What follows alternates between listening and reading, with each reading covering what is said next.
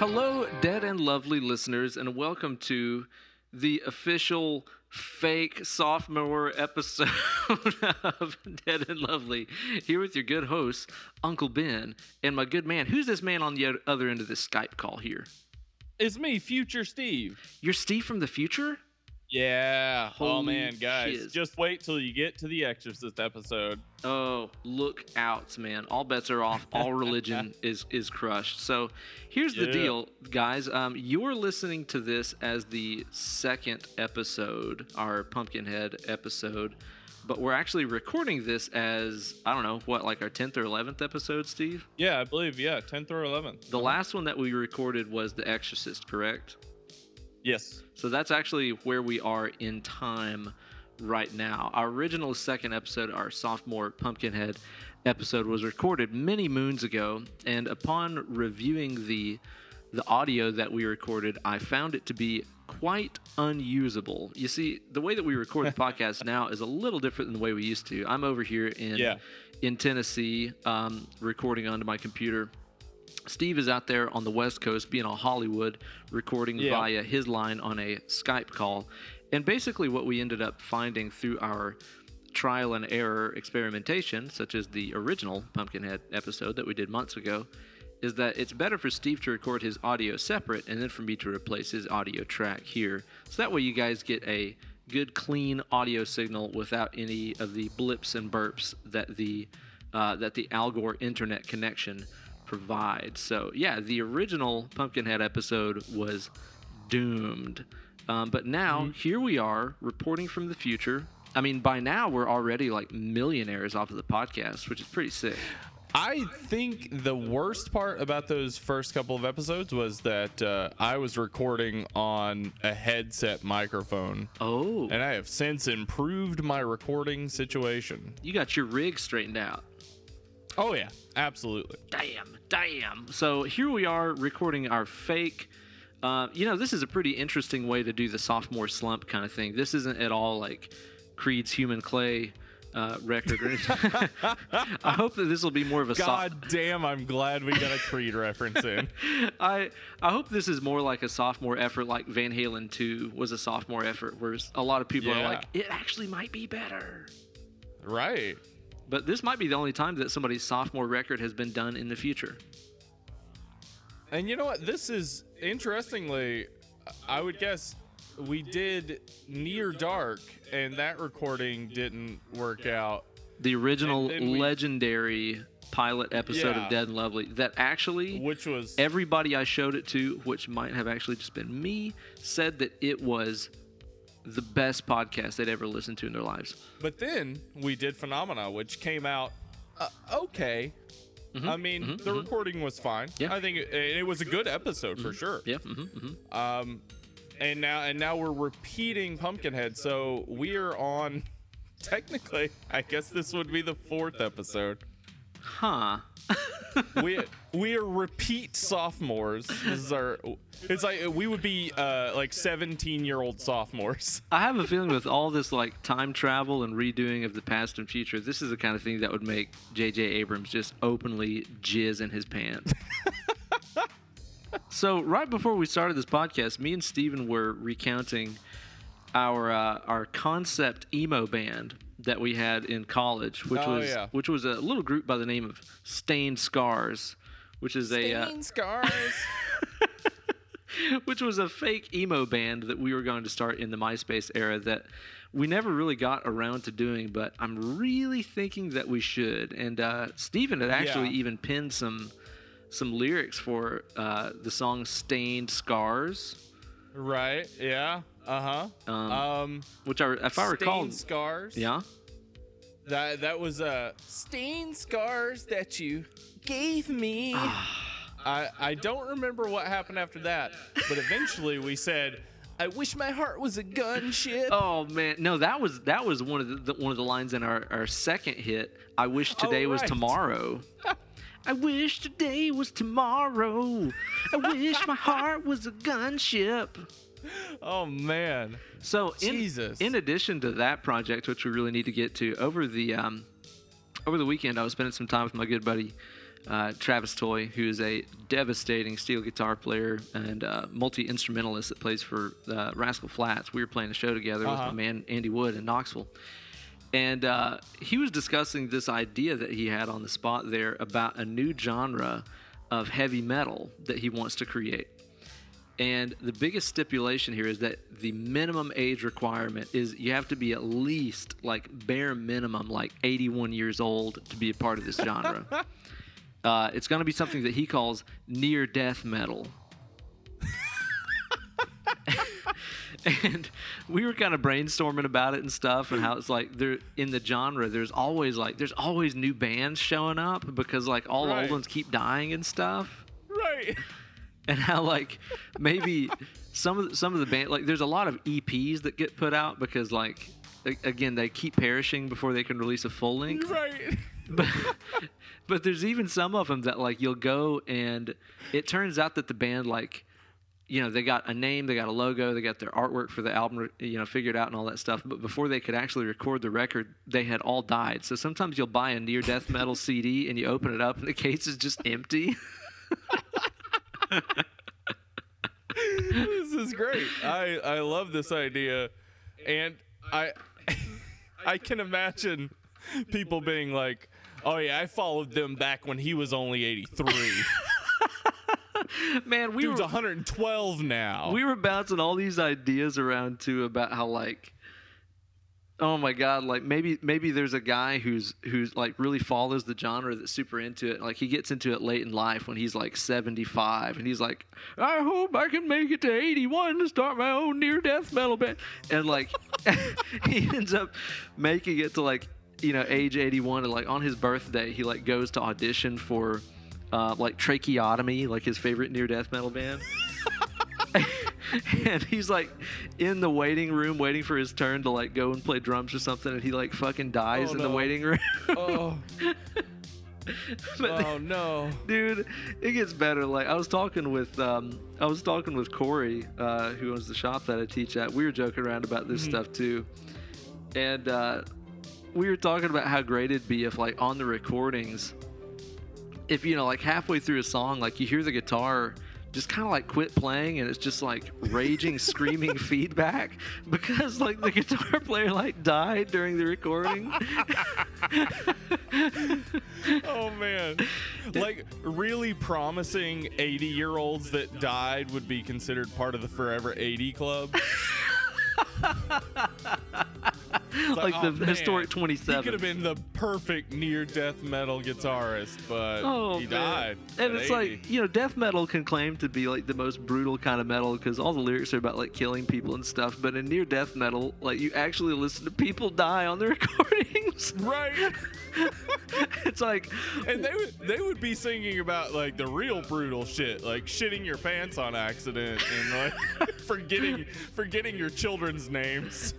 Stuff like how your dick don't work and things like this. Yeah. That's the real dark shit. I want to hear a drummer just like fall face forward into that drum set. You just hear cymbals fall over and stuff, but it kind of like it just like really inspires the rest of the band to like rage even harder. So the rest of the song just gets even faster and more brutal because they've just seen their drummer actually die on record. Like, what would be more brutal than that? I cannot. I can't think of a single thing. Near death metal. That's awesome. I'm loving it. Travis is also suggesting too that whenever you get the records or EPs or whatever, like most of the liner notes are just eulogies of the band members. Oh no! Oh shit! Oh man! R.I.P. That's so brutal though. Like that's all you're reading is about how everyone in this band you just discovered and maybe love is now dead. It's killing me. Like the more I think about it, I'm like a Christopher Guest style, you know, mockumentary like has to be made about this. It'd be the fucking funniest thing. And we were kind of thinking like already like the biggest, maybe that would even be the biggest band in near death metal is Eulogy.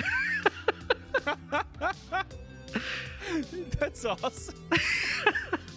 So trademark Trademark Dead and Lovely podcast on the Near Death Metal mockumentary and the band name Eulogy, because it's gotta happen. Oh man, well, have you watched anything good lately, there, Steve? Have I watched anything good lately? Yeah, I've watched a good bit of good lately. The Mystery Science Theater 3000 new season. Okay, is it good? Because I was real skeptical. I haven't watched it yet. I really love it. Good. It's so faithful to the original. It's so much like the original, but I mean, it's updated with new people. I love Patton Oswalt, Felicia Day, Joe He's Gray. on there.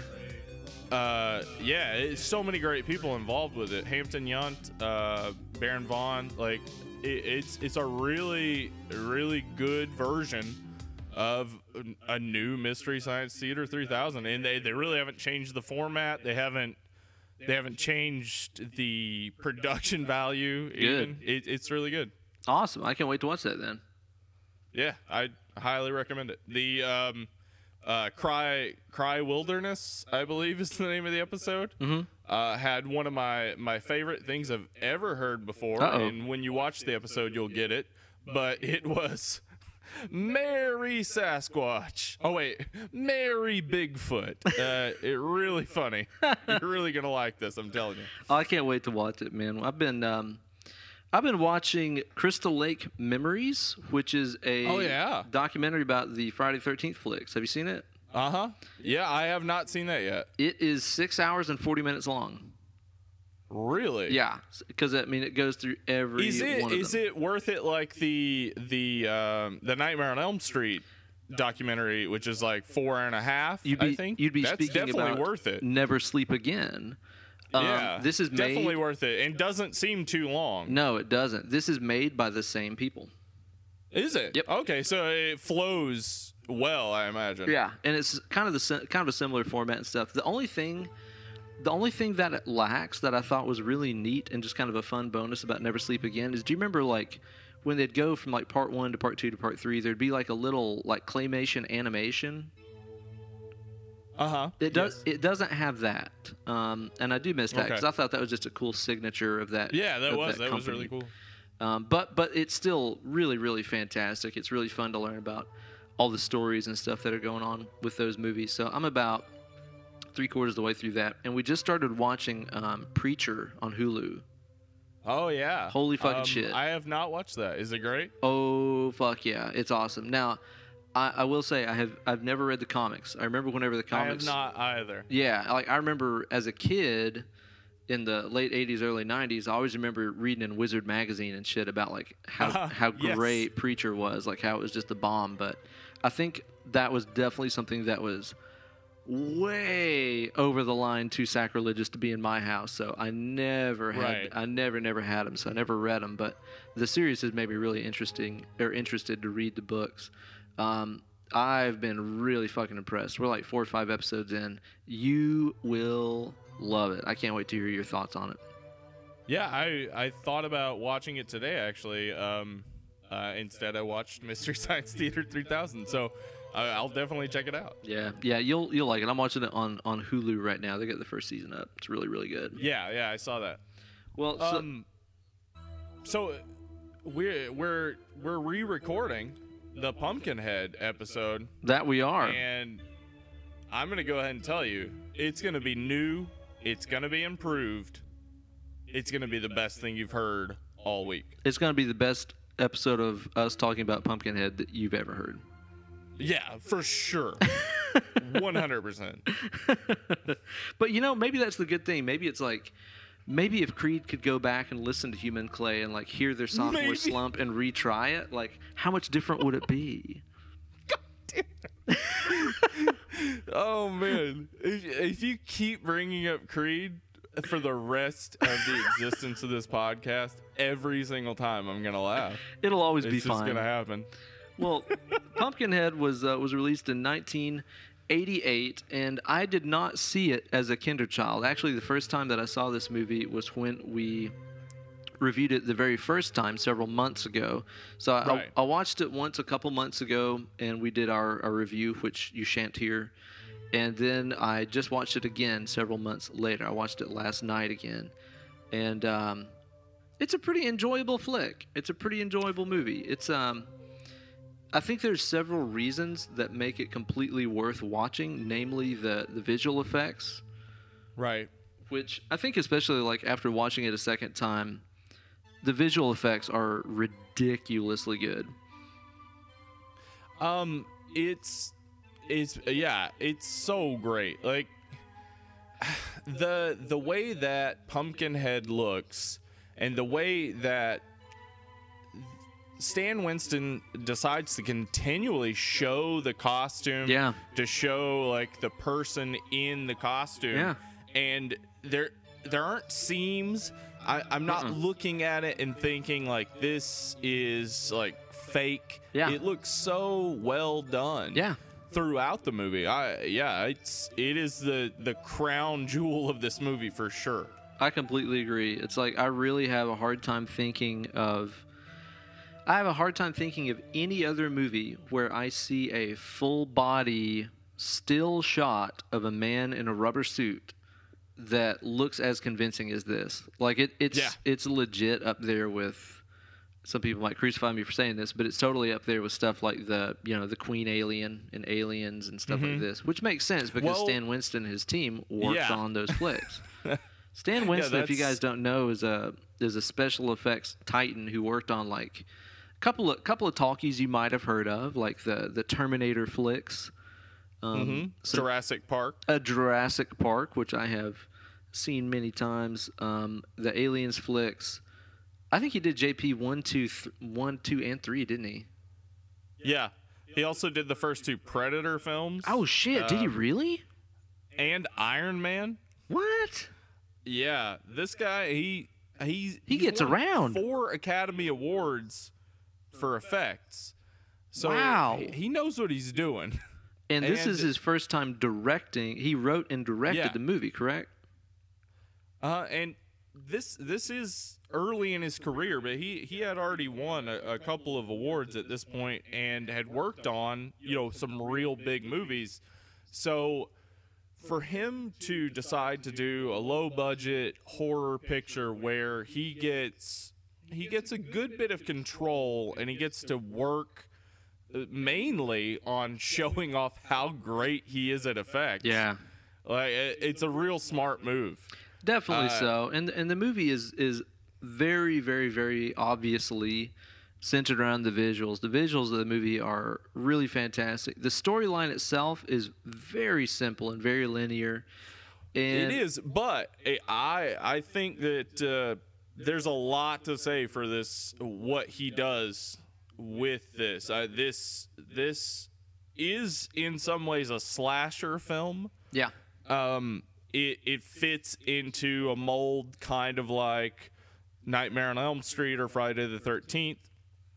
But what we get here is the teenagers that are being slaughtered, only one of them did anything kind of wrong. Yeah, that's a really interesting thing that I found, man. Like the typical 80s slasher or monster movie, all these teenagers that get killed, it's because they're like smoking pot or they're having sex or they're stealing something or they're a bully or whatever. It's like, it's always people who you can kind of like, you can kind of almost get behind the monster for like killing these people because they're shown to be immoral in some way or whatever.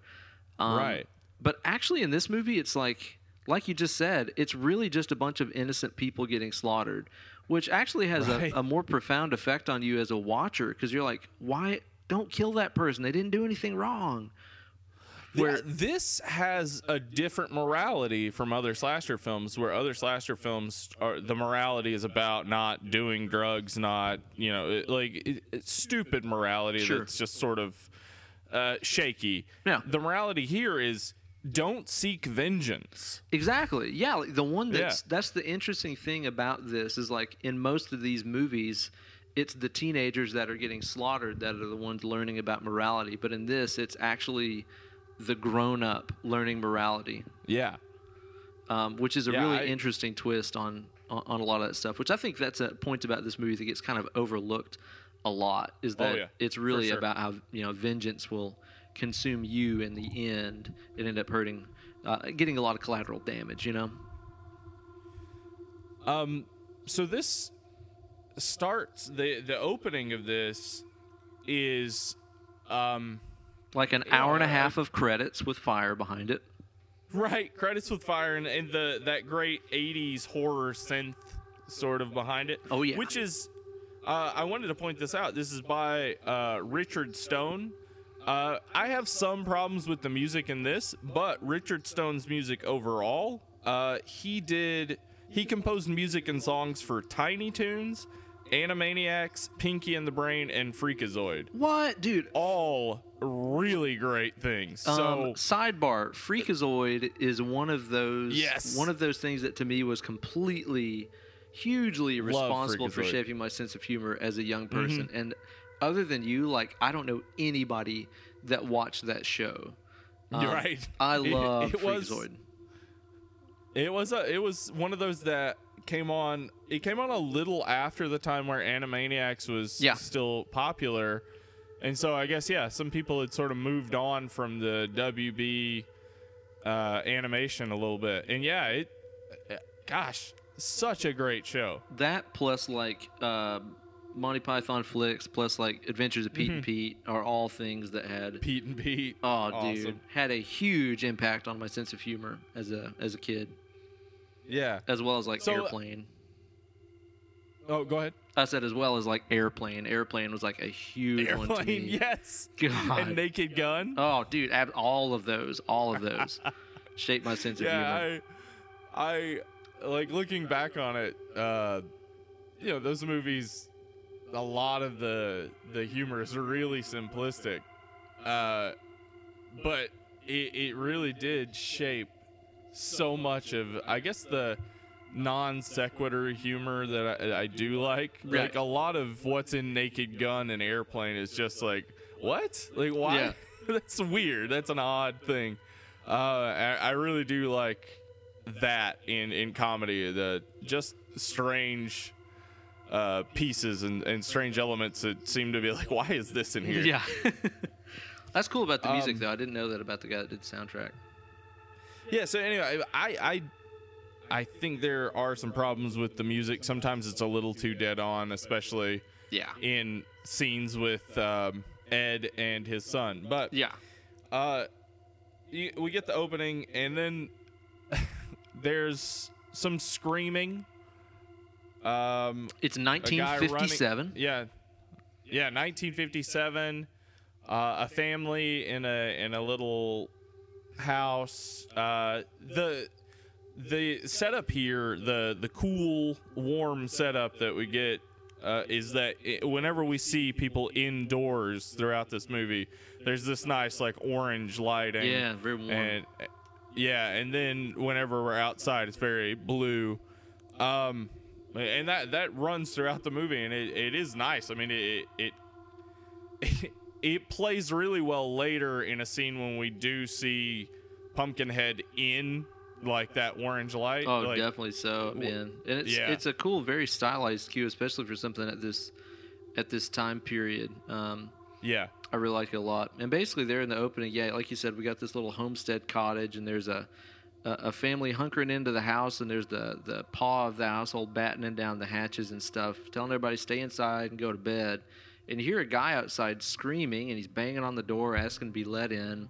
And Pa won't let him in, and he's being chased by some kind of monster or something like this.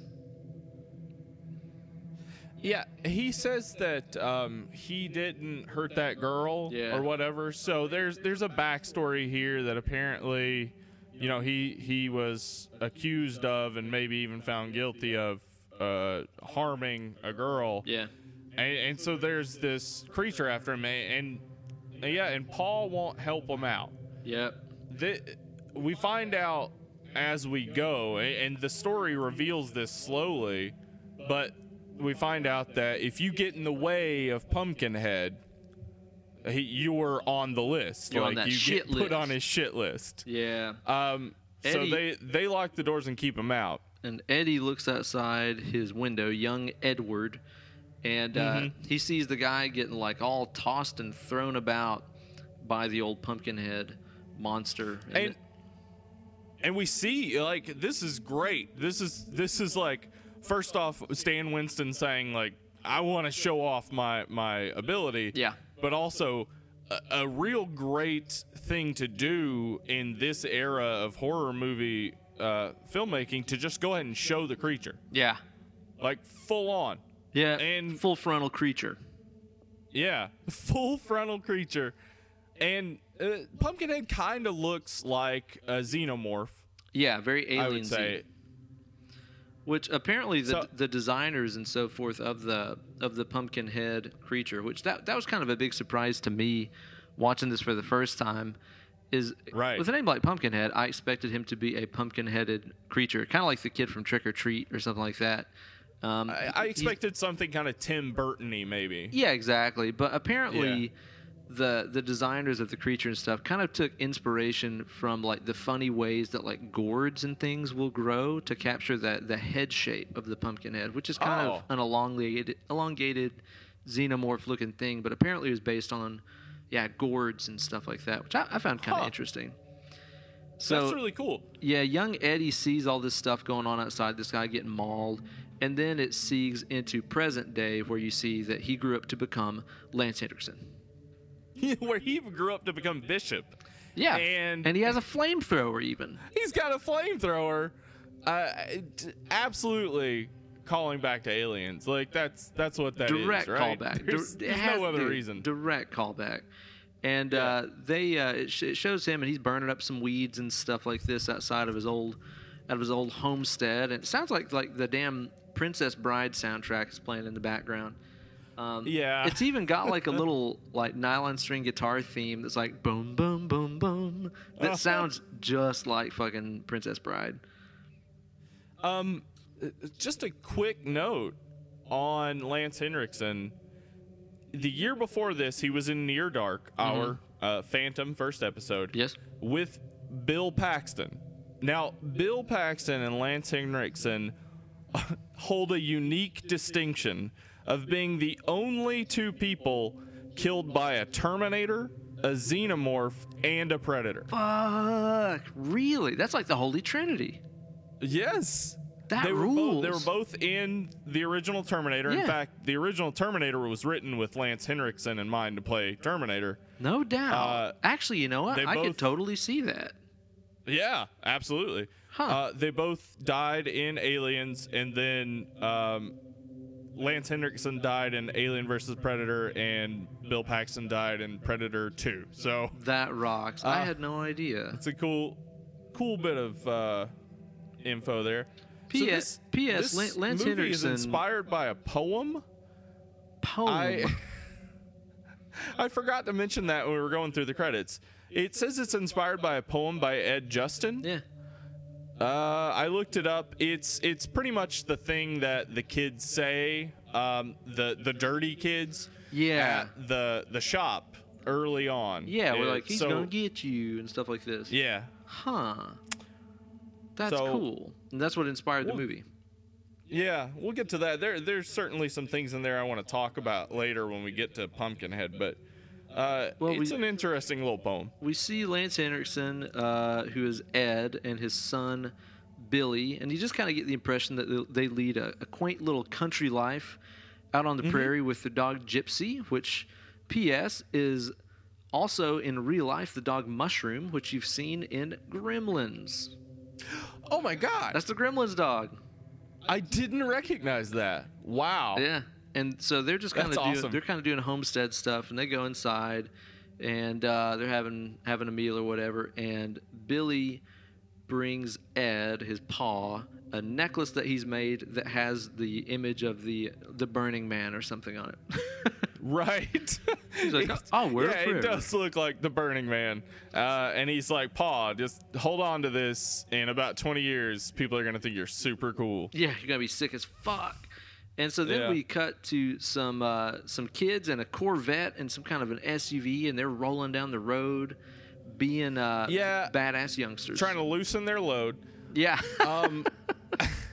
And, yeah, this is a pretty good comedic moment. We see the kids in the SUV, and they're talking, and one says something about Joel, and Steve, who is Joel's brother, says, he's all right, or something like that. And then we cut to Joel, and he says to his girlfriend, hand me another beer, babe, as he's driving. And she reaches back to get a beer, and there's a gun back there. Yeah, so we learn Joel's not a great guy. No, not exactly a great person. And yeah, this is kind of where we get our intro to our cast of monster fodder for the movie, which, I mean, really very, very plain characters, very thin characters that don't necessarily have a lot of distinction. You could easily get most of them confused. Kind of like all that you really need to know is that Joel is the asshole driving the Corvette. His girlfriend, Kim, who seems like maybe kind of a bitch, but not really. Yeah, she just seems like maybe she's being abused. Kind of like that, more like that. There's Steve, which is Joel's brother, who seems just kind of like a normal dude. And looks like Adam Devine, sort of. Dude. About the only other kind of like distinct characters in here, like there's Maggie, who's kind of the church girl, who's basically useless Steve's the whole movie. Girlfriend. See, I didn't even know that. That's Steve's girlfriend? Yeah. Didn't even catch that. And then Chris, who is the blandest character. He's kind of the quiet guy, is what I got. Yeah. And there's Tracy, who's like the photographer girl. Yeah. But again, they're very much the same person. Only Joel's like a little worse than some of them, and Maggie's Maggie's a little more worthless than the rest of them. Oh, poor Maggie. And so the kids are on the way to a cabin weekend, and they stop at the old country store there because Lance Henriksen owns. It's actually the only freestanding Cracker Barrel gift store that's not attached to a restaurant in the country. Yeah, it's weird. They walk in and there are DVDs of Hee Haw. Yeah, and like the battery-powered raccoon tails in a sack that scurry about, and oversized and chocolate bars and things like this. Yeah, there's rocking chairs, old-timey sodas, stuff like that. That's apparently how he makes his living, is running this old-time country store. And basically, they pull over to get to some supplies and stuff like this. But Joel and Steve, I don't get this. So they're on their way to like this cabin weekend and all this stuff. But these fucking guys just cannot goddamn wait to ride their fucking dirt bikes. Yeah. Okay. So I think what happens is because when they first get out, Joel mentions that Billy has Coke bottle glasses. Yeah. And everybody's like, you're an asshole. And so Joel, I guess, wants to show his value. So he's suddenly like, well, if I ride my dirt bike, everybody will see how cool I am. And so, yeah, they get on their dirt bikes, They're just romping. Ride around. Now, I want to talk about the location here because this is shot in Southern California, but there's no way that this was intended to be Southern California. It's right? a mysterious location because it seems like Appalachian or something. And even Ed, Lance Henriksen, has like a kind of Appalachian sort of accent and stuff. And but I don't know what geographic locale there is where like there's these Dust Bowl, Arizona looking places like where the little store is. But then the cabin is like deep in the forest. And then like later on the Hags place is like in a fucking swamp, like it's in Louisiana. In a swamp. Right. I have no idea where this is. But it seems like also that everything is within like walking distance of each other too. Like I don't know. Yes, because they several times like while running they end up at these different places. So there's not a lot of distance between the different locations. No, it's a mysterious landscape that they're in. Something for everybody. And so while they're over there riding their dirt bikes and stuff, this family from like the Dust Bowl era from another place in time rolls up to the old country store, and they're just kind of the typical faced country bumpkins with dirty faces and potato sack clothes and Bobby Joe and Peggy Jim Sue gets out. Yeah, Hillbilly Jim is there. He does a suplex. He does. He suplexes, etc. Mayim Bialik, a.k.a. TV's Blossom, is one of the Dust Bowl children. You're fucking kidding. No way. Not even kidding you. If she doesn't really say much of anything, I don't think. Whoa. But Mayim Bialik is there. That's awesome. And we meet one of, I think, the most important characters in the movie, Bunt. Bunt, he's called. Yeah, he is one of the Dust Bowl kids. He looks like Evan Peters, who played Quicksilver in the X-Men movies. Yeah, very much. And I would say, because this movie is like a folk tale. Yeah. Like, if this weren't presented as a horror movie, but presented as a Mark Twain type of folk tale, or more of a Faulkner, like more of a Southern Gothic type of folk tale. Bunt would be our narrator. He'd be the one telling us the story, because he seems to be the one who knows the most about what's going on. Yeah.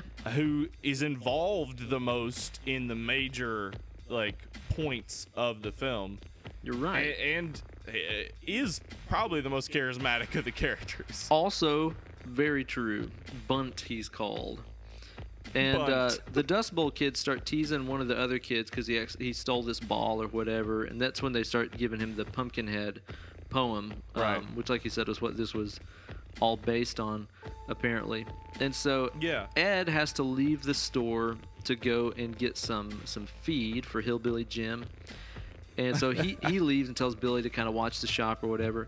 So all these teens are just tells Billy, who is a tiny child with just a budding mullet. Like, his mullet isn't enough to intimidate anyone. No, but it's totally on its way in.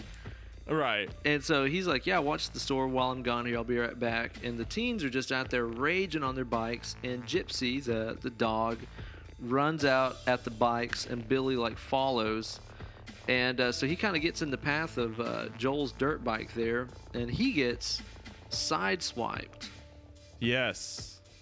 And totally demolished by a dirt bike, and he's out. I mean, we see him move a little bit, but he's pretty much out. Now, here's the thing, Steve. I've heard a lot of people complain that they were like, I don't really understand what could have happened to Billy that made him die, considering he just got kind of knocked over by a dirt bike, right? What a lot of people don't understand is that Billy, and this is subtext I'm reading into. Billy actually had a very rare dirt bike allergy. Yeah. Oh, yeah. And his father was worried about that. You could tell. Yeah. And he left him with the story. He was like, I read this. It's a cut scene. Yeah. Where he said, now, Billy, you know to not get around dirt bikes. And Billy said, I know now, Paul. Because of my allergies. Causing my allergies. And he said, and Billy, I'm an android. Also, I might be Morgan Freeman. And because he's a self-employed, low-income shop owner, there's no way in fucking hell he can afford an EpiPen for him.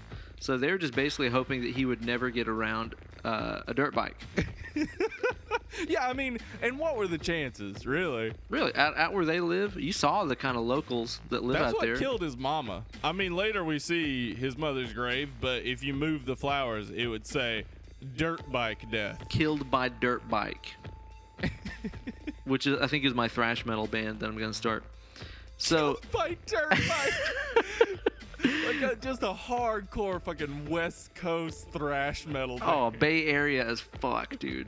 Yeah, saying hella a lot. And so after Joel sideswipes him, he gets on the run. He's like, I've got to fucking get the hell out of here. They're going to bust me if I get caught, because he's been drinking and he has priors and stuff.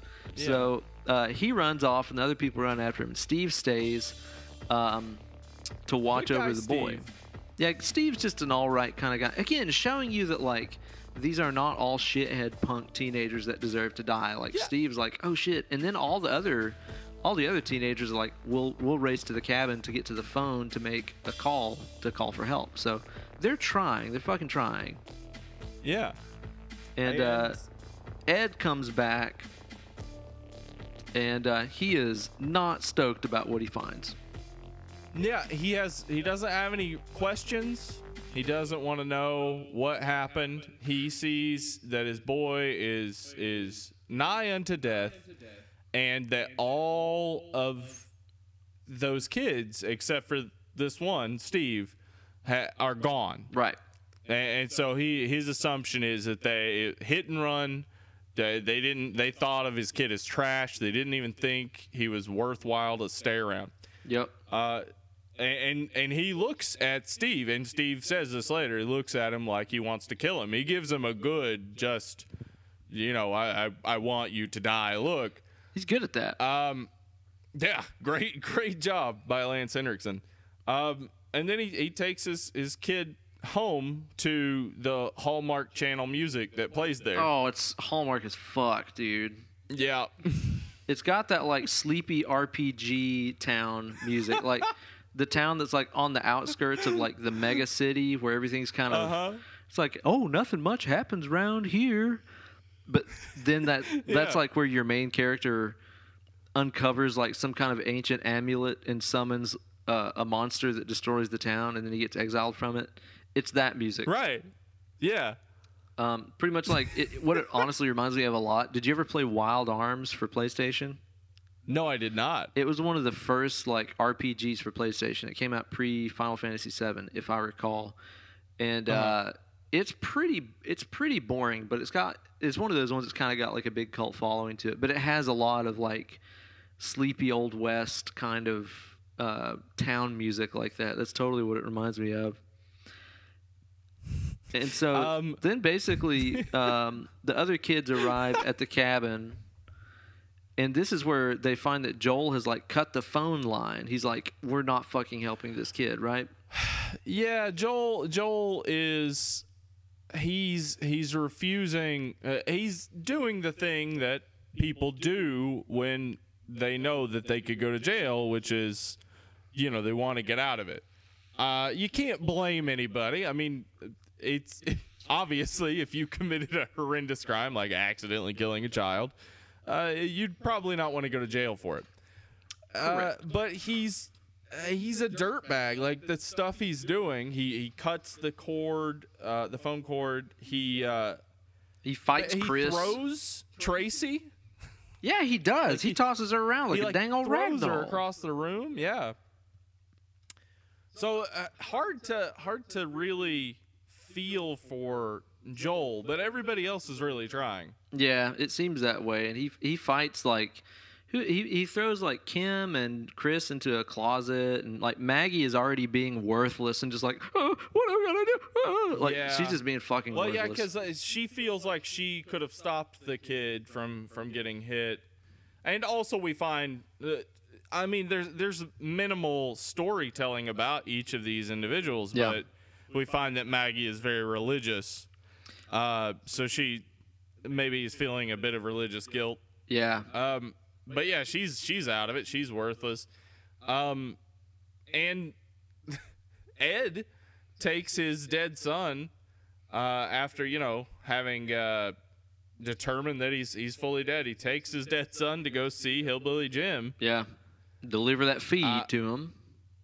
Yeah, take him the feed, and then to ask him about a woman he's heard about who could help him. Yeah, somebody up in them hills he's heard about. Right. And Hillbilly Jim says, I don't know anything about that. It's obvious he does, but he doesn't want to get involved. He don't want no part of that shit. Yeah.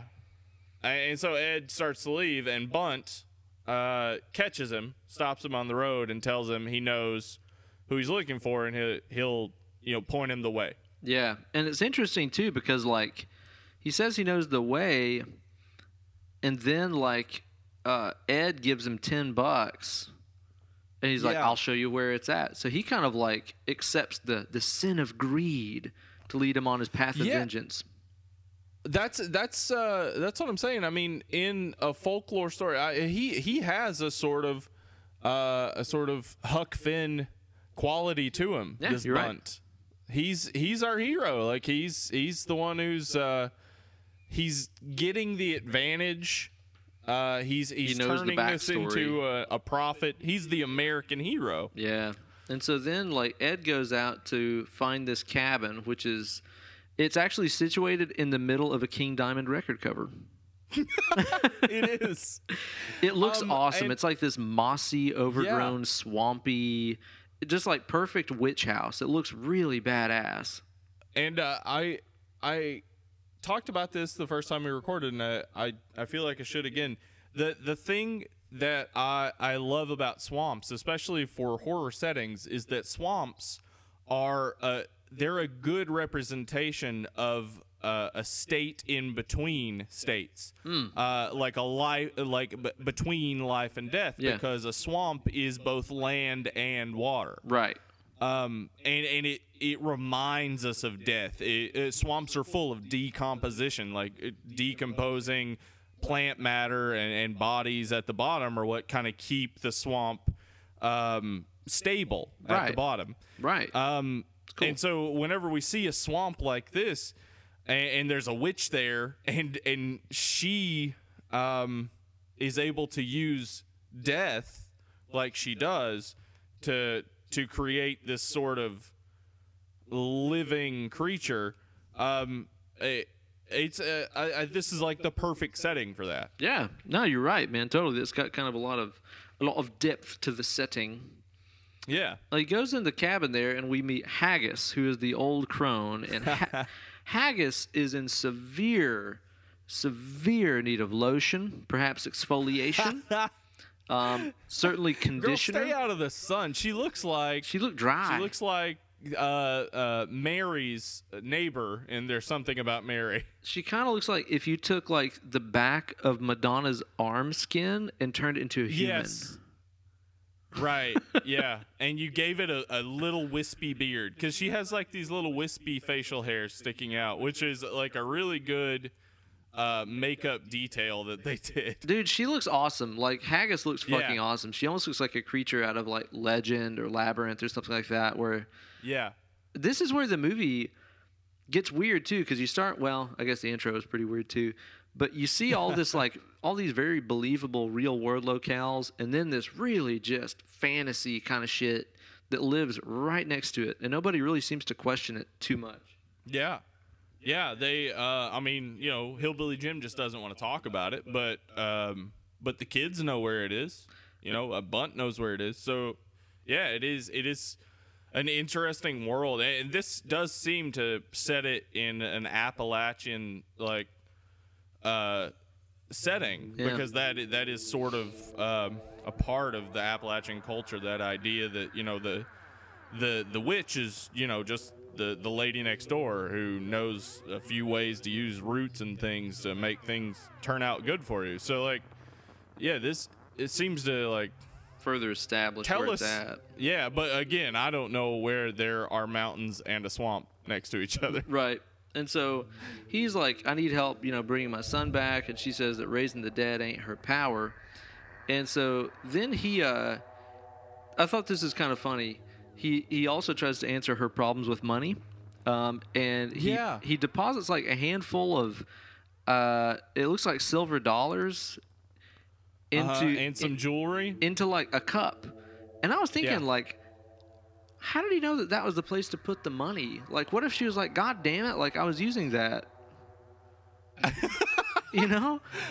I had soup in there. Yeah. I was feeding my tarantulas. There Yeah. were 2 tarantulas near the cup. They were scurrying about, and he's just like, I'll put money in here. Like, I'd be kind of mad about that. I put money in here.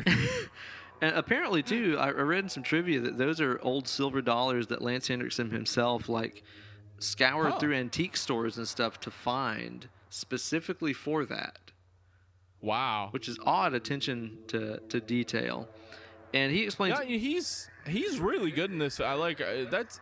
It's not surprising to me. I mean, after, you know, seeing him in Aliens, Near Dark, Yeah. this, etc. Like, he's really good. It's not surprising he would go out of his way to go grab some silver dollars. That's a cool detail, though. and let's not forget his role in Piranha 2, The Spawning, Yeah.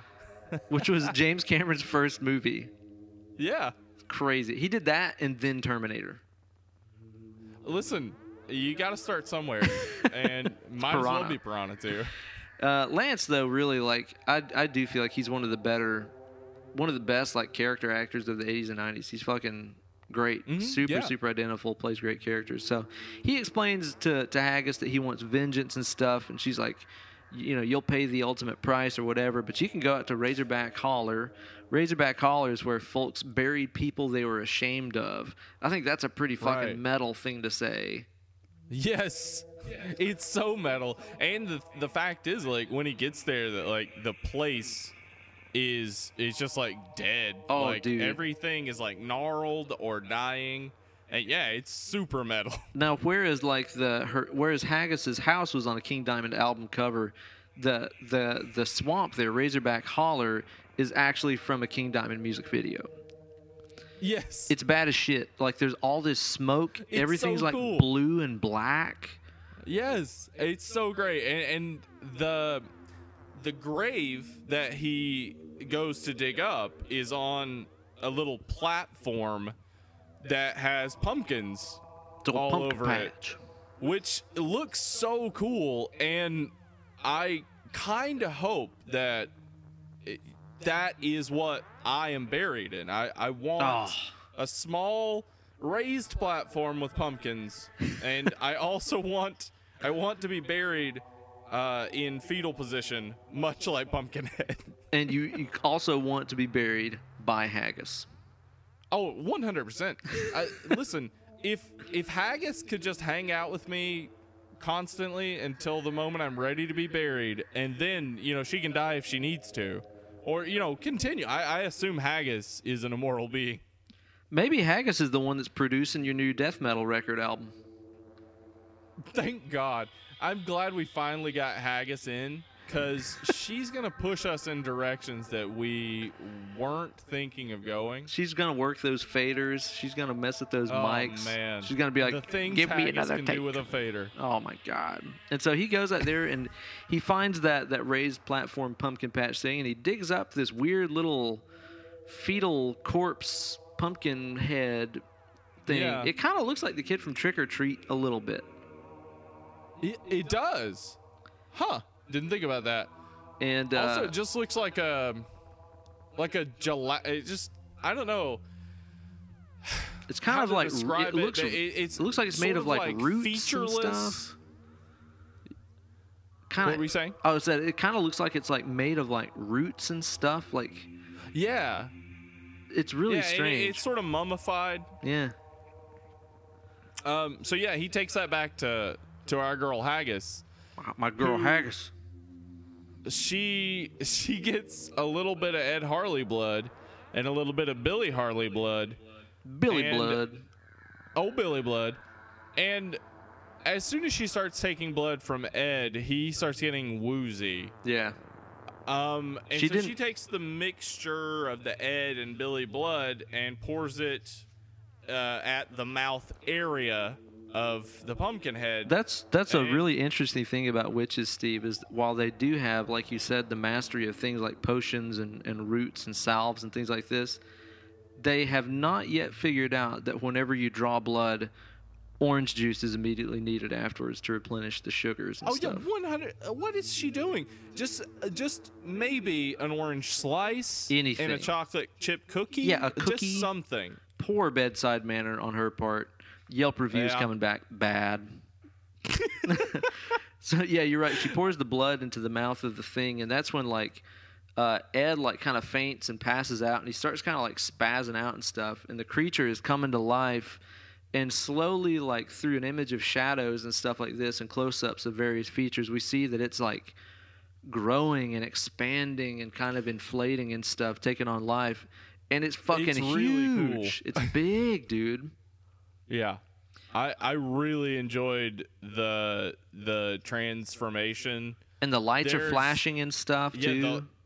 There's one part of the transformation where like Pumpkinhead sort of has the mouth open, and it looks different than it ever does throughout the movie. So they made a specific model just for this mid transformation look. Right. And it's such a great model, and it's also so like gross looking. I Yeah. really enjoyed it. I do too, man. And again, it's like it looks so good because it's fucking real. Yes, and I should mention that I just read that there is a Pumpkinhead remake in the works. No.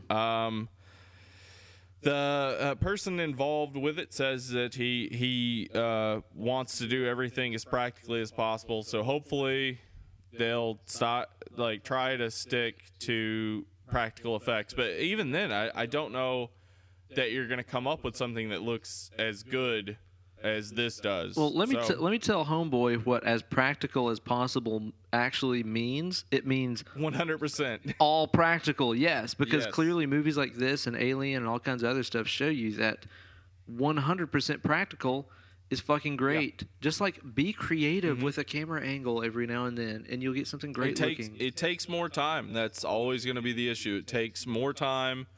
It takes a lot of planning, a lot of work, and you can get behind, and people just don't want to wait anymore, I guess. I don't want to wait. And so then we go to Ed driving in his truck with Billy's corpse, and we get that like random jump scare of Billy in the truck, and he comes back to life, and he's like, "What did you do to me, Pa?" But then it turns out that it's just him tripping out or something because he's not back alive. This is, I think, this is like a really good point for the overall moral of the story, which is that Ed Harley is the monster. Right. Throughout this. Ed Harley is the problem. Right. He's the one who caused the issue. Even the issue of his son being unattended. Those kids aren't responsible. I mean, his son didn't get hit by someone who's maliciously driving a motorcycle at him. He got hit because he was over a blind hill, right, where people were riding motorcycles. So and really, Ed it might even be Harley's Gypsy's the one fault. Who's responsible? I mean, really, the dog might be fucking responsible. You know what? That Gypsy, God damn it, Gypsy. I think this movie, and even the naming of Gypsy, this movie may be made to respawn hatred towards gypsies. Oh my God. Is this an alt-right movie? Wait, have the alt-right come out against gypsies yet? I wonder. That's when we know. That's when we're gonna know that like shit is getting way real. Right. Shit's super real. Suddenly they're like, no more gypsies. And, you know, if your legs don't work, get out of here. And so then Ed is back at the grave of his wife, which is the first time that they really referenced that Ed's wife is dead. It was never really referenced before. You just saw that it was father and son, but he's like, they killed our boy, but I'm gonna get back at him. And so he's burying Billy next to her. And then this is where like Maggie goes out and wanders off into the woods being fucking useless, and Steve goes out there and he grabs her and This is awesome. he holds the cross in front of her and he's like, just remember, you know, the power of Jesus gives you strength and yada yada yada. There's kind of this subtext of like really heavily mocking religion through this whole movie, by the way. Yes, absolutely. This is the thing. Here's the thing about Pumpkinhead. Yeah. And we talked about this the first time we recorded, but I think we need to get more into this. Pumpkinhead is vindictive. He's hateful. He wants to mock. It's not just that he wants to kill. Yeah. He wants you to Fuck be with you too. afraid. He wants you to like doubt your faith. He wants everything to just fall apart for you. Yeah. And then kill you. Yeah, exactly, man. And especially if you are a Christian. Yeah, he fucking doesn't care for Christians. He's not a fan. He's not a fan at all. Yeah, so Steve is trying to calm Maggie down, and as he's trying to calm her down, Pumpkinhead reaches from the tree above and just fucking starts mauling him. Yep, Steve gets had, and then we see Ed burying his son, and he starts like having this sort of like murder-gasm, like ooh. He's kind of experiencing the killing, but also kind of jizzing in his drawers at the same time. Yeah, and Maggie, of course, is freaking out, and she comes running back to the cabin, and she's telling them, what happened. And Joel and Chris decide they're going to go save Steve. And then, like, after that is, like, probably my favorite shot in the whole movie, because you got the girls in the kitchen of the cabin, and they're just kind of talking about what they're going to do and stuff. And then one of the girls walks to the left of the camera, and the camera kind of follows her past this sort of big bay window in the kitchen. Uh-huh. And you see just a full-body Pumpkinhead creeping past the window at the same time as her. And it's not... And there's no, like, jump scare music, like... Like, there's nothing like that. Nothing. There's no weird camera tricks. It's just there if you see it. It kind of reminds me of, like legit one of the scariest parts, I think, of any movie ever fucking made, ever. Mm-hmm. And it's so lame to say this, but, dude, that part in Signs where it's the video of the kid's birthday party and that alien walks by the camera. Yes. Yeah. It's... real good. Yeah. That right there startled the living fuck out of me. But this right here is, to me, is kind of similar to that, where you just don't expect to see it, and there it is.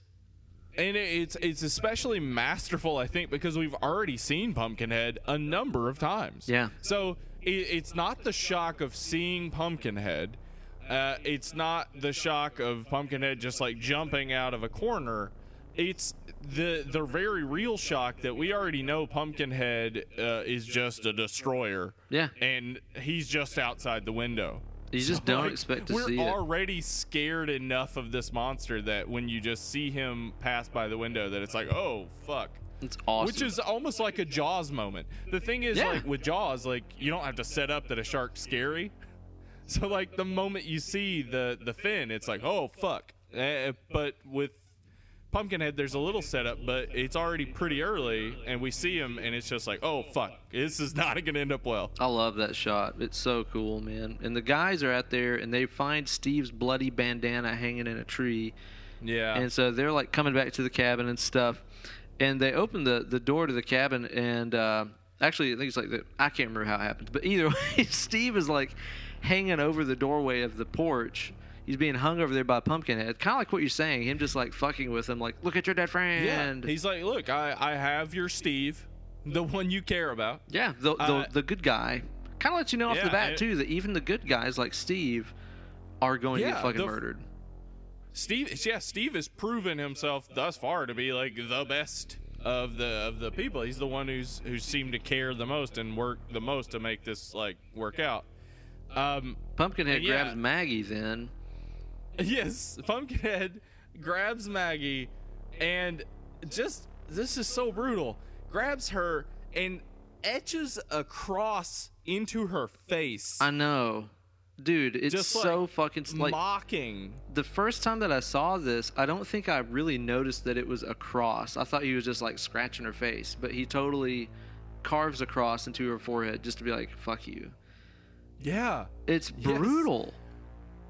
Yeah, and I am not positive on this, but whenever he, like, Pumpkinhead lowers Steve in front of them all, and Maggie says Steve, it sounded to me, if you listen closely, that you can hear Steve, like Pumpkinhead says the name, and later I'm positive that when Tracy says Chris, when Pumpkinhead gets Chris, he does say Chris. Damn. Like, it's like he's like really driving it home, just like, yeah, Steve, that's right, I got it. It's awesome. And Ed has the vision of Pumpkinhead slashing the cross onto Maggie's head too.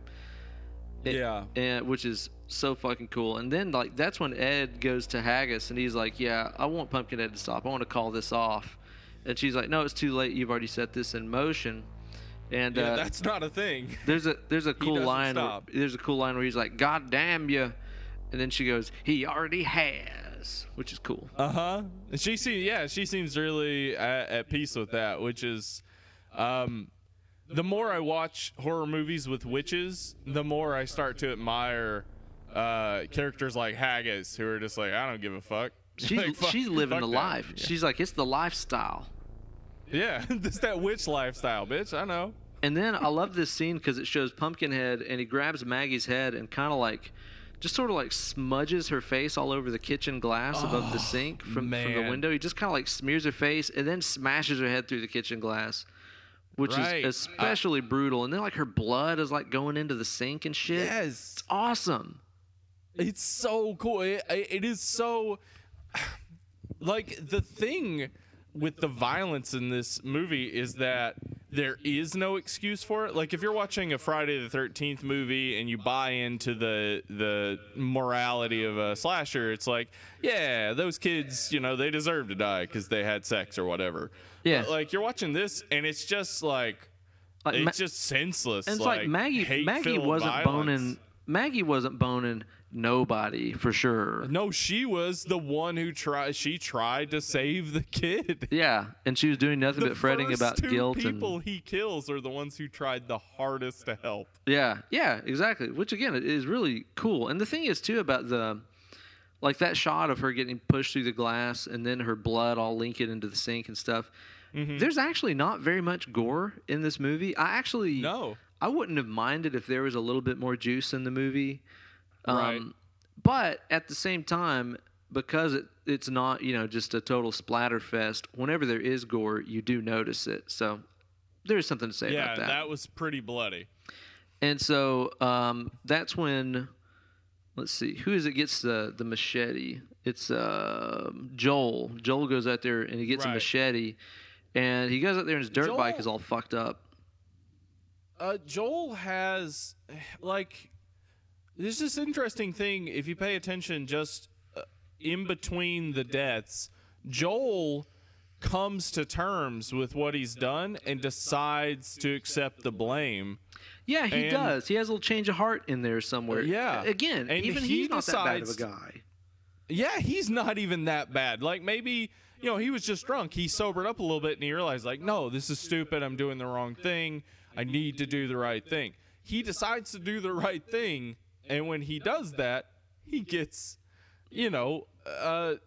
nothing good happens. No. Like, his girlfriend gets killed. Exactly. And that's what we see is, like, he gets the machete and he looks outside and his bike is all fucked up. And then he realizes that Pumpkinhead is, like, in the house. And that shot is really sick. Oh, great shot. Because we've been seeing Pumpkinhead under like we said earlier, most of the exterior light is blue, but most of the interior light is, like, orange or red. Uh-huh. So we see Pumpkinhead inside, and it's under the kind of orange-red light, but there's also these, like, flashes of blue, and there's all this smoke, and there's that cool, like, every time Pumpkinhead's on screen, there's this, like, cicada sound effect. Yes. That I think is really effective. I like that a lot. Very Predator-esque in a lot of ways, actually. But I do like it a lot. And he looks real drippy. He's oozy. Yeah. I'm not sure what that is. Like, is he drooling? Is it just like a amniotic fluid type of thing? Like, I'm gonna go with perspiration. Like, maybe he smelled real cute. Oh, he's sweaty. Like real cumin-y. Yeah. Like he smelled like taco meat. Like he was like, it's a lot of work killing all these people. I sweat. What can you do? You got to get that prescription strength. Just like go all out. I know it's like $9, but it's worth it. Yeah. And he grabs Kim and carries her away. And takes her outside and puts her up really high in a tree and throws her down from it. I like how quick he got up the tree. He scurried up that tree like hyper fast. I like that. Such a brutal death. She like breaks her back on a rock. Her to the top of a tall tree and drops her on a rock. Yeah. That's when there should have been like an ECW chant going on. ECW. He should have dropped her on the Mexican announce table and broken it. What if he had Taz-plexed her through the rock, like the rock broke, like she was Bam Bam Bigelow? I'm a big fan of the fact that you brought up Taz, the master of the suplex. Yeah. That's fucking great. The master of the suplex. Oh, Tazplex all day, man. And so that's when Ed arrives on the scene and he sees all the bodies in the house and stuff like this. And that's when we cut to the rest of the teenagers. They're going through, again, this is where, what's the locations of everything? Because they're banging on like Hillbilly Jim's door asking for help. They're asking all these other people in the town. They go to that one house and they bang on the door and you just see like this super callous granny in a bonnet and she just doesn't give a fuck. Yeah, and I want to use that as Okay. like, I want a GIF of that I can use whenever I just want to the post like, I don't granny give a just, fuck. like, not giving a fuck. Yeah, callous bonnet granny. They earlier when they were driving in, they saw a guy on the side of the road, and he looked really scruffy. And Steve said that he heard a guy had killed his wife, and he ate her just to hide the body. And he talks about foot soup. Oh Now, yeah. That guy, I am pretty sure, is the guy that they run into Oh. after that, who has the dog. I am not positive on that. Huh, I hadn't thought about But that. he looks like him. So they run into this guy. They're trying to, like, I guess, jimmy open a truck to try to steal it or whatever to get away. Mm-hmm. And there's a guy who has a gun, and, you know, he says, you know, drop your gun, etc. And he uses my favorite hillbilly line, which every hillbilly in a movie uses, which is, "Go on, get! Go on, get. Go on, get! Go on here. Get!" Don't nobody need you around here. I love it, man. And so he's got a dog with him. He's well, like, he "Yeah, you guys need kinda- to get the fuck out of here and stuff." Yeah, he kind of explains a little bit. He tells them he can't help them because if he does, then he'll be next. Right, right. Again, a little more about the Pumpkinhead lore, and then Pumpkinhead shows up, and that old prospector guy runs off, and But the dog doesn't. The dog stays around. yeah, the dog's like, "I'm interested to see what develops here," Yeah, what's gonna happen here? and Ed shoots Pumpkinhead with his gun. Which knocks Pumpkinhead down and gives Joel the impression that, like, despite the fact that there's obviously still 20 more minutes of the movie to go, Yeah, he doesn't thinks know. the Pumpkinhead's dead. What an idiot! Yeah. But he walks over and he shoots Pumpkinhead in the head, which is, I mean, pretty good horror movie protocol. Make sure it's dead. But Yeah, that's not how Pumpkinhead works. no, His because he's still anatomy is a alive. bit different. Yeah. And he grabs Joel by the ankle and throws him down, and then proceeds with a very unorthodox death style, because Pumpkinhead grabs like the shotgun there, grabs the rifle, picks and at up first a he's kind of gun. like, he's kind of posing in the moonlight for a second, and he looks kind of like OG for a little while. Yeah, it looks like, oh my God, is a monster in a monster movie about to use a gun. Yeah, Like, it's so crazy. and he does, but not the instead, way you think. He uses it so differently. He stabs Joel with the gun. Runs him through. And yes. It's not even a gun with a bayonet. Like, it's a blunt object going through a human being. Shoves a blunt gun right through a person's body. Which is so brutal. And he like picks him up by it and stuff. And again, it's like there's not really there's not like sprays of gore going on. I mean, it's really just he gets impaled by this gun, but it's pretty cool. It's not what you expect to see. Yeah, it's definitely one of my favorite horror movie deaths for sure. And the dog stabbed by a gun. The dog is, which is also the name of my next thrash metal band. Stabbed by a gun. And that's when like the dog, which has been going nuts there, it attacks Ed, and it kind of like momentarily disrupts Pumpkinhead's concentration. It like makes him drop Joel. Whenever the dog bites Ed's arm, Pumpkinhead reacts as though his own arm was bitten. Right. So there's a connection. We've already seen, that there's definitely Ed is experiencing what Pumpkinhead is experiencing, but now we know that also Pumpkinhead is experiencing what Ed is experiencing. Exactly. And then we go to the Hillbilly Jim's family, and they're getting all locked inside of their little hovel there for safety. And they send Bunt to bed, and then Bunt's like, "I've got to help these fucking people," and Bunt sneaks out. I think partially because I think Bunt just wants to know if this Pumpkinhead business is real or if it's just bullshit his parents were telling him. Yeah, he's a precocious young man. He won't take their word for it. He wants to know for himself. And yeah, he seems to not understand the gravity of the situation. Because I think maybe he thinks it's not real. Yeah, he thinks like, oh, this isn't real. There's no way that's real. But yeah, he runs into the Chris and Tracy, who he offers to help, and his help is to take them to an old, like, broken down church. Yeah, because his explanation is Pumpkinhead is some kind of demon, and so this church, Right. being hollowed ground, should work. And it's like an old, just totally burnt out, like dilapidated church. And dude, the set and the lighting and stuff looks so fucking good. It looks like a King Diamond stage set. Because it's like You're there's saying this movie should, like, King Diamond should get a co-writing credit for this movie. Oh yeah, without a doubt, man. And I mean, have you? I don't know. Have you ever seen Winston and King Diamond in a room together? I don't know. You know what? Okay, I'm gonna go ahead and admit this. I have seen Winston in a room, and next door was King Diamond. But whenever I said to Stan Winston, you know what, I'm gonna go next door, see what King Diamond's up to, he said, "Can you hold on just a second?" Then he left the room. Mm-hmm. Yeah. So, not sure, not positive on that. Myth busted.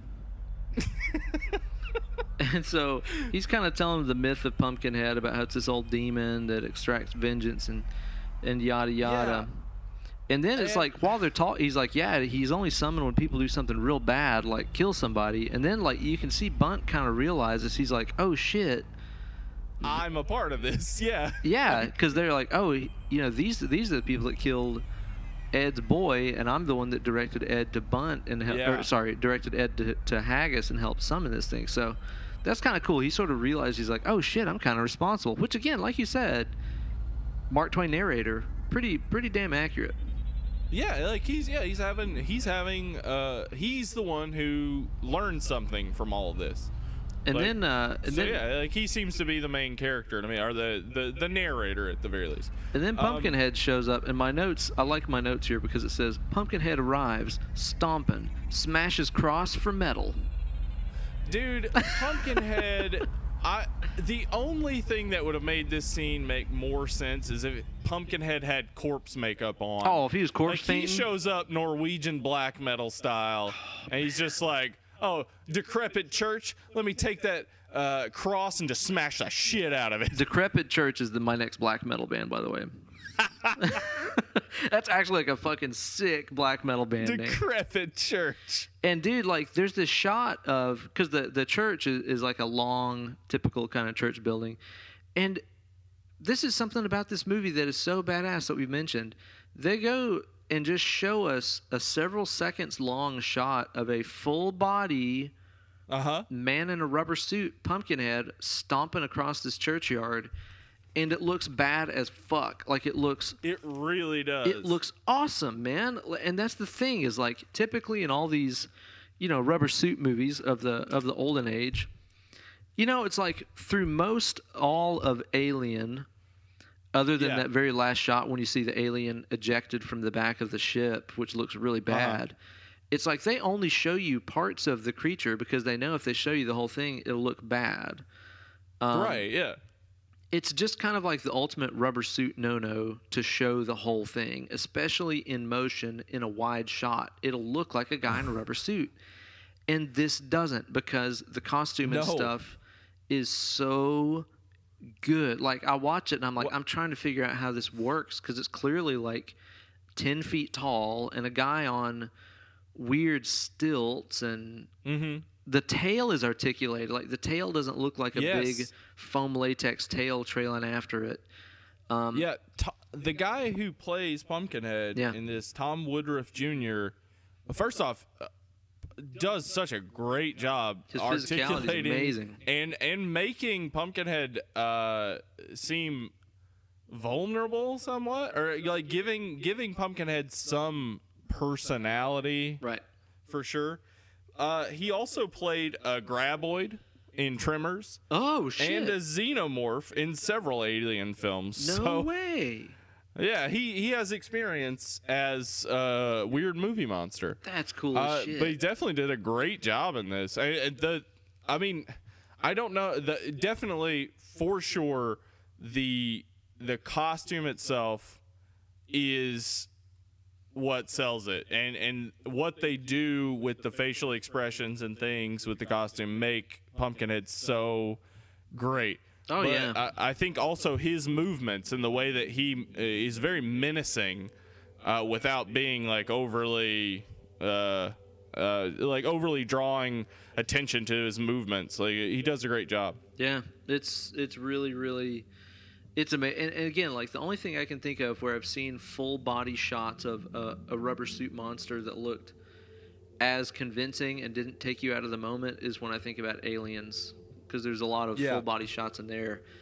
That's about the only thing I can think of that is on par. I mean, seriously, like, I know that this isn't like the best horror movie ever made, but the special effects, and especially the suit and stuff, it's some of the best special effects ever. It really is. Yeah, for sure. And so then we run to the kids are running to try to find their vehicle and stuff, and Pumpkinhead is like flipped over the vet and the SUV and stuff. But the one of the motorbikes, Chris's dirt bike, seems okay, so he hops on, and and this is where this is awesome. It is, and also like kind of bad, but it kind of goes back to what you said, where it's like Pumpkinhead is out to kind of fuck with these people, because Chris tries to start the bike and it won't start, and then we see Pumpkinhead show up, and he's like dangling the bike chain by his finger, like like it needed like a sample It's like a Bugs Bunny type of movement almost. Yeah, it's like looking for something. But it's also so menacing. Like, it is. This is a creature that also overturned 2 very large automobiles. Yeah. So, I wanted to see the shot of like him kind of fumbling with removing that chain with his very large slimy fingers and stuff. Like, I wanted to see the shots of him kind of like struggling with it and being like, damn it, and like looking up to see if they've made it there yet or not, and just really kind of fucking with it. He's got tools out. He wants it to look like you could start the bike when you get there. So he doesn't want to just rip it out. Yeah. Oh no. He's like, it's got to be convincing. He's also got like the maintenance guide for removing parts and servicing the motorcycle. He's scratching his head. He's like, why? I don't understand. Like, what does this mean? Socket A? What is socket A? He's got mechanical knowledge and a killer instinct. And then off in the distance, a Force ghost of Haggis shows up, and she's just like, call the maintenance line.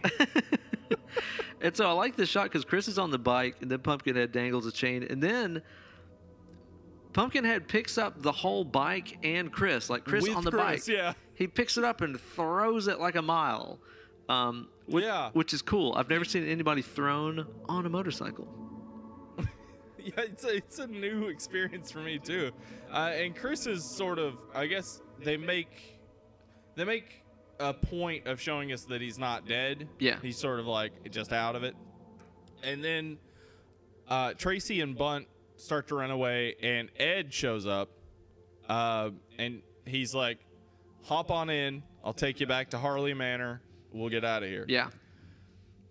And whenever this happens, Pumpkinhead decides, well, I should take Chris with me.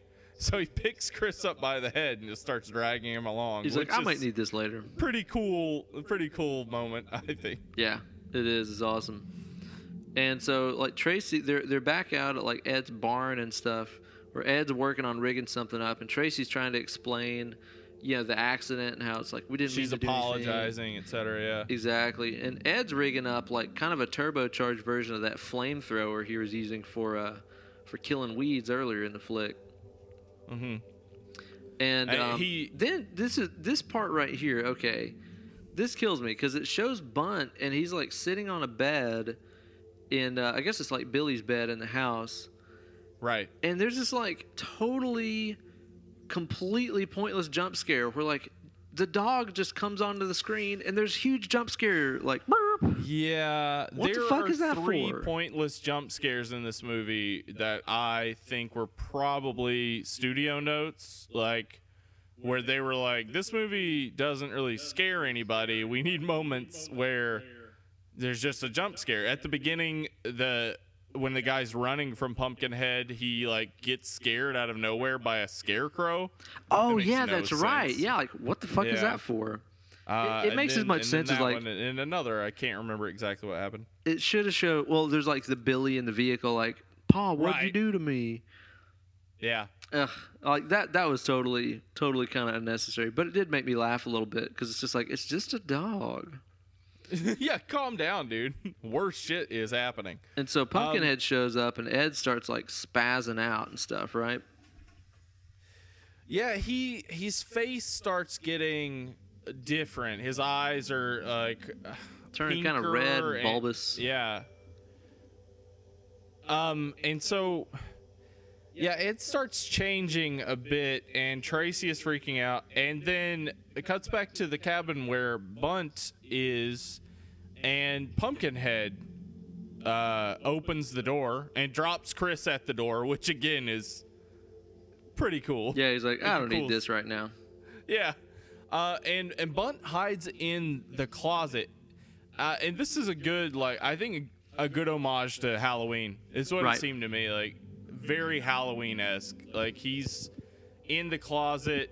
It's also very much like Alien, because he's in the closet, and then it seems almost like he's going to get out of it. Like, Pumpkinhead's not going to find him, but then he comes back and puts his face, like, right in Bunt's face, which is very much like, Alien. Which is cool. So yeah, that's a cool, scary moment, and he grabs Bunt and drags him along.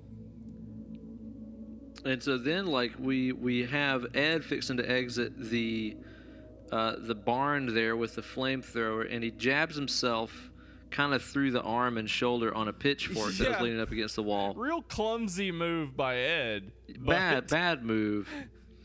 But we do discover that if something hurts Ed, I mean, we already saw this, but Ed really sees it. If something hurts Ed, it seems to hurt Pumpkinhead, because as soon as he jabs himself in the arm with the pitchfork, Pumpkinhead drops Bunt Right. and starts, like, howling in pain. Exactly. And so then Ed, like, tosses the flamethrower off of himself. He tosses it out on the ground towards Tracy is still alive, right? Yeah, Tracy is still there. And at this point is where I became kind of aware that, like, the vocal noises that Pumpkinhead makes sound pretty silly. Like, he's just kind of like, like, he almost sounds like he almost sounds like E.T. or something. Like, as ferocious as he looks, the sound of his voice isn't. It's just not really quite right. Or he sounds like maybe he sings background vocals on a near death metal band.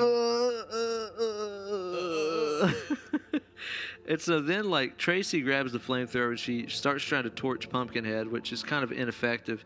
Ed is rushing towards his truck to get a pistol out from the dashboard, and he shoots himself in the noggin, which makes which him and it Pumpkinhead both also fall. takes out Pumpkinhead, sort of. And Ed, he kind of like stumbles around, even though he's got this huge head wound. Yeah, And which is like a brutal fact, I guess, of anybody out there thinking of committing suicide by gun. Real truth, lots of people shoot themselves in the head but don't die. So, pro tip. what do you think it? Yeah, pro tip, not the best move. And so Ed is stumbling, and Pumpkinhead grabs Bunt by the leg and gets up and starts heading towards Tracy, which Tracy sort of has put this together now that she needs to shoot Ed, but she also doesn't want to shoot a person. And So Ed's there's like, a little "Shoot bit of a me. struggle there. Kill me. Yeah. Very Predator And moment. so she finally does. She shoots him a few times. Don't know why she didn't just walk over and stick it, somewhere where she knows it would kill him. Yeah. Instead of just randomly, blindly shooting at him. But anyway, she shoots him, and it does kill him, also killing Pumpkinhead. And then Pumpkinhead catches on fire. Catches on fire? Yeah. He's a flammable sort of guy.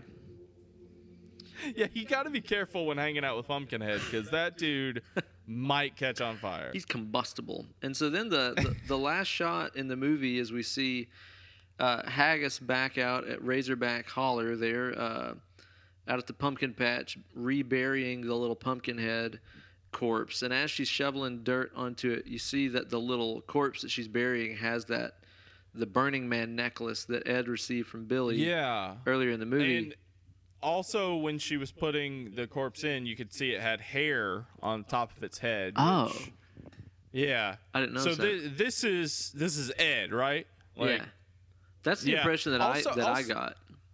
Yeah, also at the end with Pumpkinhead, if you pay attention, suddenly the face on Pumpkinhead becomes more defined.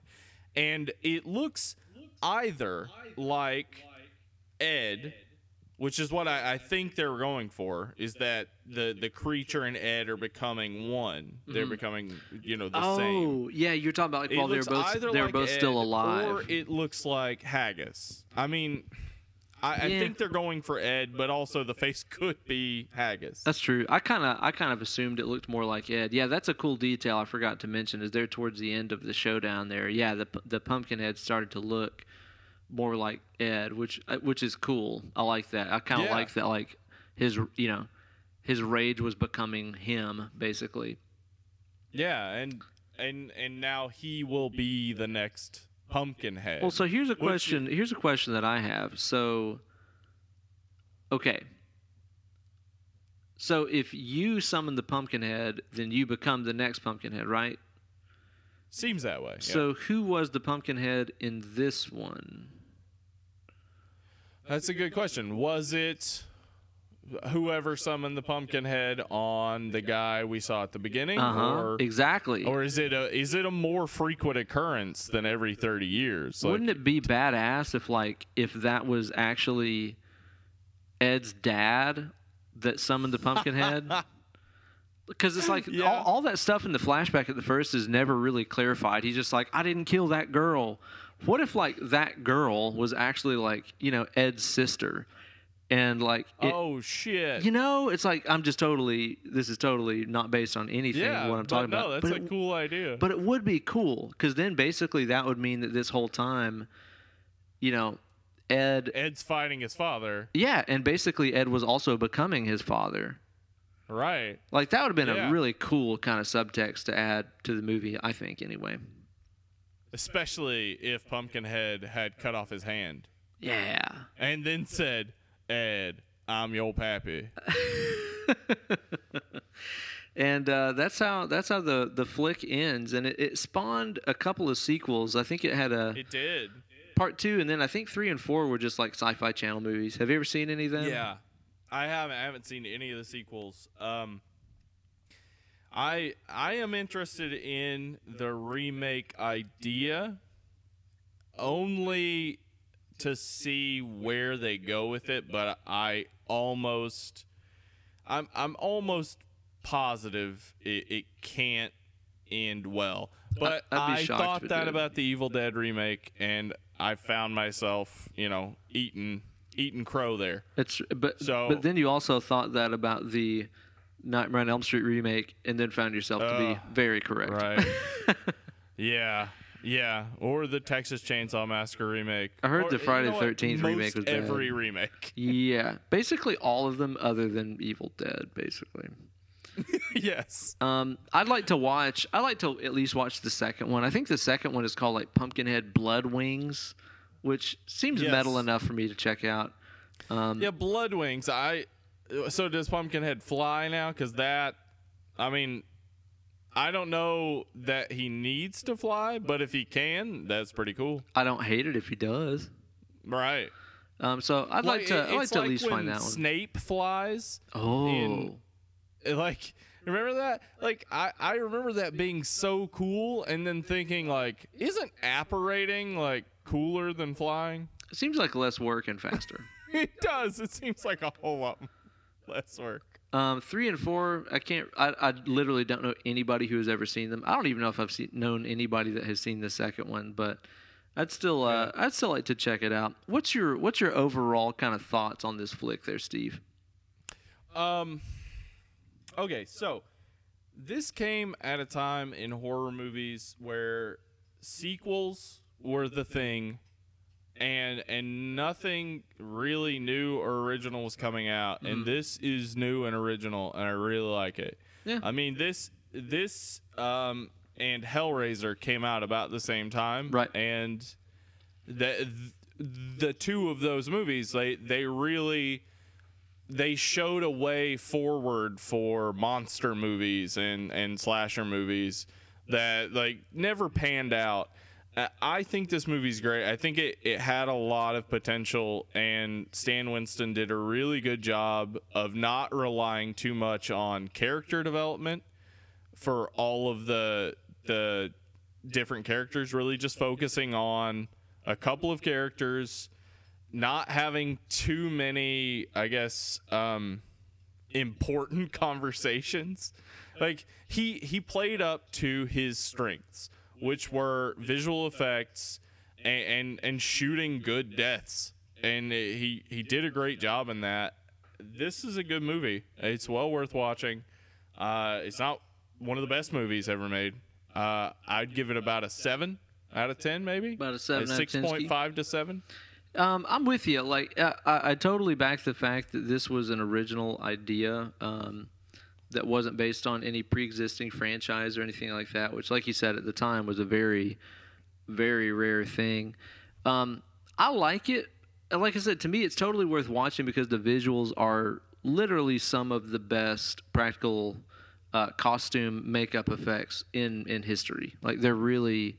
Yes. Really fucking awesome, man. Like, the suit is incredible, and then the suit is topped off with this animatronic head that had, I wonder how many like little servo motors are in that head, because it is fully articulated at all times, which is really rad. And Lance Henriksen does a really cool job, and the kid that plays Bunt actually does a good job, and I like the character of Haggis and stuff too. It's worth watching totally for the visuals. You won't get a whole lot out of the characters.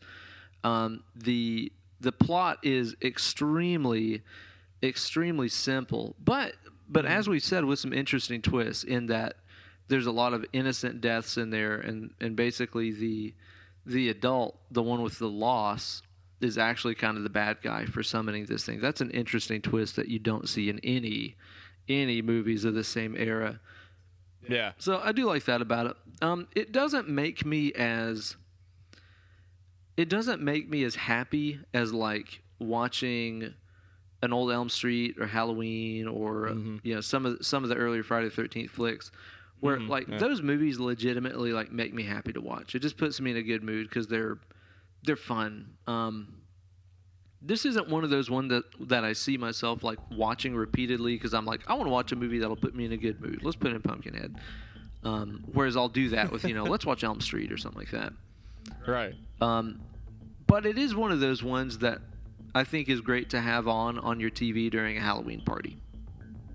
Oh, sure, yeah. Because it's filled with so many cool visuals, and the story is so simple that like you can be chatting and bullshitting, drinking with your friends and stuff like this, zone out for 15 minutes, and not really miss much. It's a good party movie, Yeah, you look back and suddenly someone's being stabbed with a gun, and you're like, you know what? This was a good call. Sounds about right. Kind of like Zombie or something like that, where it's like really simple story, so you can just kind of zone in and out of it and still have a good time with it. So it's one of those for me. I would say like I'd probably rate it about a 6 out of 10. I think. Mm-hmm. Yeah, that's a fair rating for sure. Yeah, but definitely worth checking out, especially if you like strong visual effects. If you know what Fangoria magazine is, you should watch this movie. Fangoria, never heard of it. Is that like Time? It's more like Tiger Beat. Oh, okay. That Tiger Woods fan magazine. Exactly. I love that one. Yeah.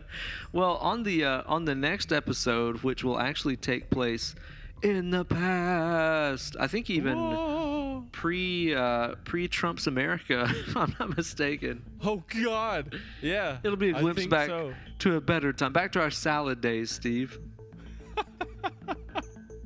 Yeah, when we were just talking about Clive Barker's Hellraiser. Oh, which is one of my favorites. Love Hellraiser. So that will be so good. The next episode of the show, which strangely for us won't be the next episode, but Whoa. No. Continuums. Time continuums. But we're going to keep that next episode secret. Super secret. So, where can they find us in the meantime, Steve? Well, you can always email us at deadandlovelypod@gmail.com, or you could find us on Twitter or Instagram at deadlovelypod. Dead Lovely Pod. We also have a Facebook page, I believe. I think that we do. I say that I believe that when I know that I set it up. So, yes, it did happen.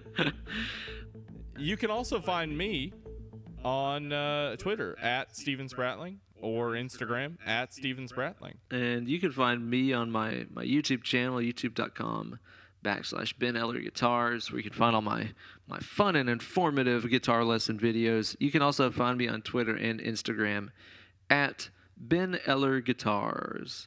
Thank you guys so much for listening. Yeah, and come back next week. Come back next week. We're going to talk about a little Clive Barker Hellraiser. Hellraiser, y'all. I'm going to be raising some hell. Thank you guys so much for listening. We've been Dead and Lovely, and you guys have been great. Bye.